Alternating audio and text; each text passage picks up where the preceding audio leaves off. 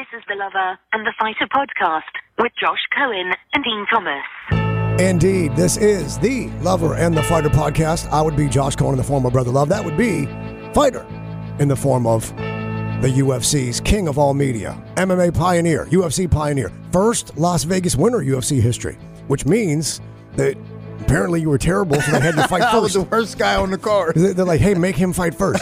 but at least you're not the first loser. Yeah, at least it could be worse. Dana White looking for a fight. Dean's Diaries, of course, pre-show, post-show, and in-fight commentary. And, of course, this podcast, as well as the version we do premium that's on UFC Fight Pass. All right, Dino, let's get right at it. I know you got some thoughts on Henry Cejudo, and we're going to get deep into that over at UFC Fight Pass on the premium side. But Cejudo seems to be coming up a little bit now that he's not fighting. He's more popular now. It seems like he's gotten more popular now. Like, I don't know if I've ever seen a fighter get more popular by not fighting. Right. And it's crazy. Well, I mean, absence makes the heart grow fonder. Yes. We like the things. We think we miss the things that we haven't seen. Henry Kissinger told Richard Nixon when he was resigning the presidency, history will be kinder to you, sir.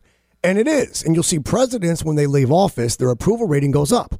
Presidents are way more popular 20 years after they left office than they were the day they left office. And that happens to rappers after they die. And it happens to rappers after. It happens to a lot of people after they die. And it certainly seems to be the case with Henry Cejudo.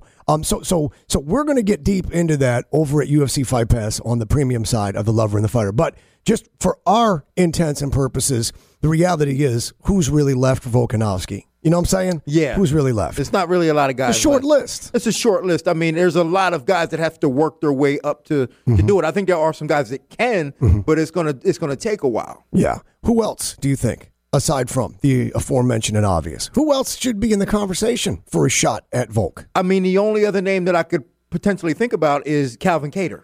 Calvin Kattar is. I mean, I know he lost a couple times, but the image I have is how did he stay on his feet at Fight Island when Max Holloway was piecing him up in a beating like I've never seen before? Right. And by the way, that was a fight card that aired in the afternoon on ABC in February, where little kids are waiting for the movie Frozen. They were probably so terrified watching that, like, oh my God, what is this? You and I joke about it on our ESPN daily radio show in South Florida. We've talked about it many times. And I'm like, when you fight that card on ABC, it's a whole different audience. When you fight it Saturday afternoon at 2 p.m., at 3 p.m., and it's February, most of the country is watching television in the afternoon. And little kids are like, ooh, put on ABC. That's where they show Frozen and Olaf's Frozen Adventures. And instead, you're watching Calvin Kattar get beat to within an inch of his life by Max Holloway, who's talking to the judges and doing Muhammad Ali wind-ups and look-aways. Right? I mean, it was... And I'm like, I'm yelling, stop the fight, stop the fight. And I know you were sitting next to Dana. I was, and Dana was like, Dana couldn't believe it. He was like, oh my God. He got up and was like... He got up and left and was like, yo. He was saying what I was saying. Yeah. Stop the fight. Yeah. And I was cussing at the TV, but then again, I had Holloway inside the distance. Right. And in the fourth round, in the third round, when it should have. So you had ulterior motives to have it stopped. Well, the reality was it should have been stopped. The reality is it should have been stopped, but even if it shouldn't have been stopped, I'd have been like, stop the fight. Anyway. Because I need it. Yeah. We talked about that recently.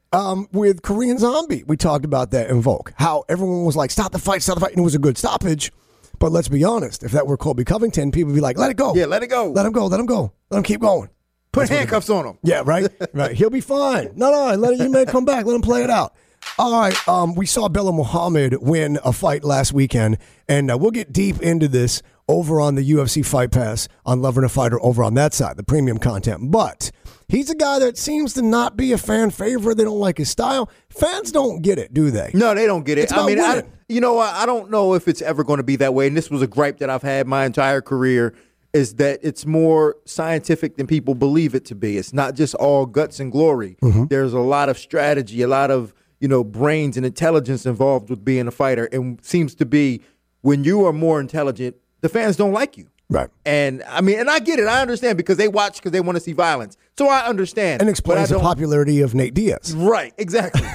But it's just, but for whatever reason, like fighters that are more cerebral don't get any love. Yeah. And that's disheartening, actually. So you actually had a conversation with, and you have a theory on Belal Muhammad and why he's now different as a fighter. Right. And he also told you something which was shocking to me. That's over on UFC Fight Pass. But while we're on Belal Muhammad, for a moment, what do you see as coach and corner, as America's and the world's premier MMA scout and strategist?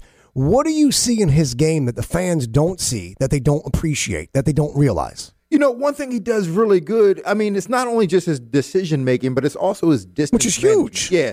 Like, when you should throw a punch, he throws a punch. Some people don't. Like, some people, when they should throw a kick, they throw a punch. And why do you think that is? They get lost in the moment? They get lost in the moment, or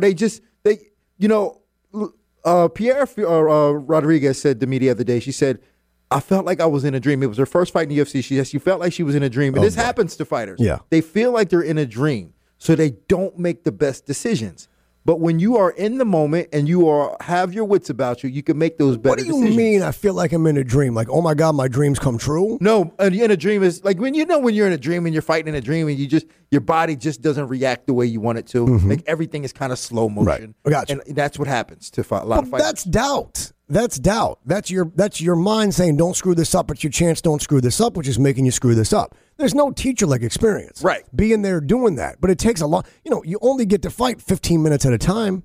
And then 15 minutes. If 15 minutes at a time, and then it goes by so fast, and it's over before you even know it. And then when it's over, you think, I should have done this, I should have done that. Why did I do this instead, right? Exactly. How many fights does it take? How many professional fights does it take for you to settle in and see it like the Matrix, where you can see those bullets coming at you? Well, here's the thing, is that you can have all those fights, but once you get to the UFC, it's a different experience. The lights are different. It's brighter inside the UFC. Literally and figuratively? Yeah. Literally, the lights are brighter in the UFC than probably any other arena in the world. And then, you got, if you got a Bruce Buffer calling your name out and then all these things that you're used to hearing on TV and it's happening to you and you're in that moment. You got to understand, a lot of these fighters are fans too. So when they get in there, they're like a fan. They're fanning out a little bit. Yeah. So it's kind of nerve-wracking for them to be able to deal with it and then still put on a performance to win. And so when she said to you, I felt like I was in a dream, it was that along the lines of, oh my God, this is real, this is really happening? No. More so, or the whole idea of like I'm moving in slow motion? She was moving in slow motion. And in fact, like when I was talking about that fight on the commentary, I said it looks like she's not really in the zone. Yeah. And it looks like the opponent had more experience. She had fought in the UFC before, so she had more experience. So she was using that against her. You noticed it in real time. I noticed it in real time. But that's why you are who you are. Right. You're able to see those things. And I think a lot of us were able, perhaps to see that, but not to the degree to understand why it's happening. We may see it and be like, oh, timing's off. But you have the ability to go, here's really what's at issue. She got lost in the moment. It happens to a lot of fighters. So it's not necessarily how many fights you have, because once you get in the UFC, now you have to start over. Right. It starts over. So it takes a couple of fights. But you know what? When I saw it happening, I was like, ooh, I like it like that. She working that back. I don't know how to act. Slow motion for me. Slow motion for me. Slow motion for me. Slow motion for me. That's a shout out to, is that Ludacris? No, that's Juvenile? Juvenile. No, that's not Juvenile. It is Juvenile. Mystical? That's Juvenile. It's Juvenile. We're Juvenile. Clearly, we're Juvenile. With our singing along during the Lover and the Fighter podcast. We will get deeper into the Bilal Muhammad and what he told Dean, as I mentioned, on UFC Fight Pass, the version of this show over there with the premium content. We're also going to talk about the 5 best coaches in MMA. You're going to run down your list, 5, 4, 3, 2, 1. Do you think, because if you remember 2017, in March of 2017, you were nominated for MMA Coach of the Year. Because in 2016, you coached Amanda Nunes to her championship, and then Tyron Woodley to his championship in a matter of months, a couple months apart. Do you think you'll ever have a chance again yourself to win that award and to be in that conversation? No, I will never be in that conversation again. Never. Because I'm never going to coach to that extent ever again. No. And coaching is more than just about having knowledge and information. It's being able to get the results. So my list is based on not only just knowledge and information, which is a big part of it, but also being able to relate to fighters and get the results out of the fighters that you're working with. So you're choosing to be more analyst, broadcast, create than you are to be in it with someone molding that clay from the start to get them to. You're not as interested in that process anymore. No, I'm not interested in that at all. At all? Yeah, at all. What changed? What flipped? I will still consult and help. Sure. But I don't know if I'll go on that journey. It's a lot of investment. It's a big investment into someone else's life to do that, to go on that journey with them. Yeah. And a lot of that, as we've talked about many times, is being psychologist. Yes. And that's a whole different emotional roller coaster that I'm not prepared for. To carry. If we're talking 5 favorite MMA coaches, you're in my list. Oh, 5 favorite? Favorite, yeah. Oh, yeah, there's a lot. My favorite coaches are different. But there's a lot of you that are terrible. Yeah. But you're still my favorite. Yeah. Like, people always like, who's your favorite fighter? I'm like, Dean Thomas. They're like, oh, he was pretty good back there. But like, I said, you didn't say who's the best. Yeah, you said who's my favorite. Yeah, it's best and favorite are totally different things. It's you and Junior and Shoeface. Yes. Because you're the dudes that I love. You know what I'm saying? Like, I love you guys.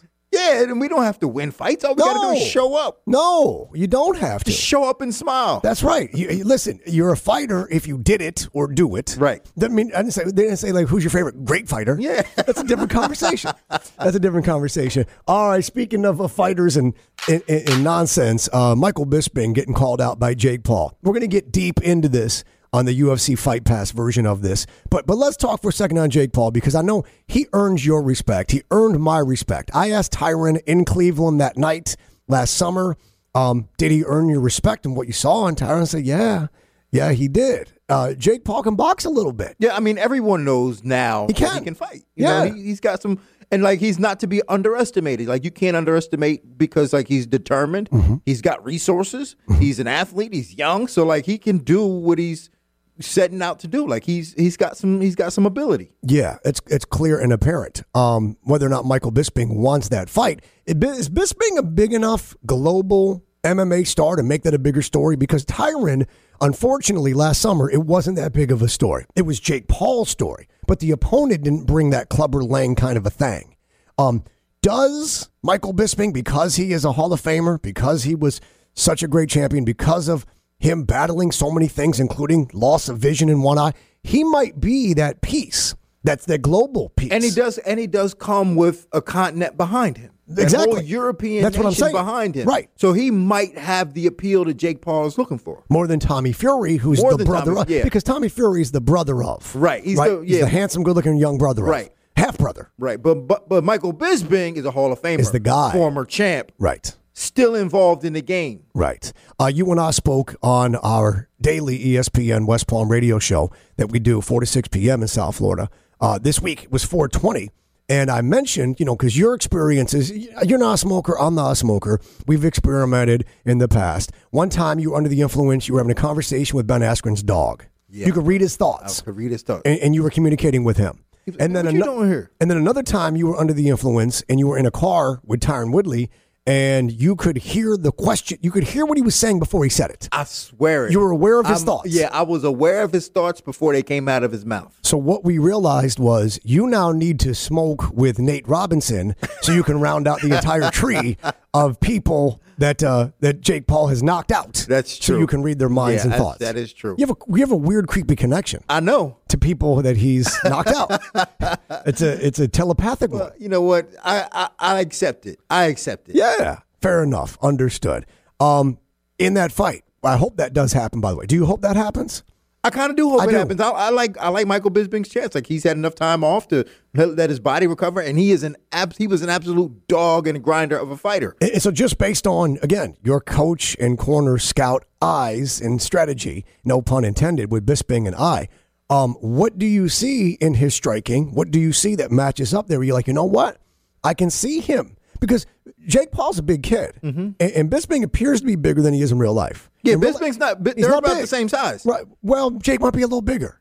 No, I don't think so. Okay. Well, everybody's big to me. I mean, I think everybody's bigger. I think they'll be about the same size. But Michael Bisping has the movement, and he has he's more of a fighter than those other guys. Mm-hmm. Tyron Woodley was an athlete and a competitor. Ben Askren was not an athlete, but a great competitor, and certainly not a fighter. Right. But Michael Bisping is a fighter. He's a fighter's fighter. Yeah. So this may be more than Jake Paul ordered. Yeah, if might be. Yeah, Michael Bisping get out there and start going to work, man, it could.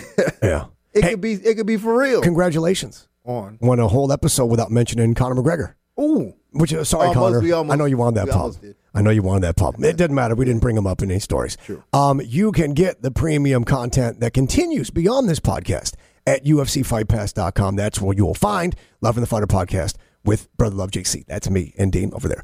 Regardless, we appreciate you listening. As always, make sure you subscribe, rate, comment, whatever. Tell they people we should be friends. Yeah. For Dean Thomas, Brother Love saying, thanks for listening. We'll catch you next time for the next episode of the Lover and the Fighter podcast.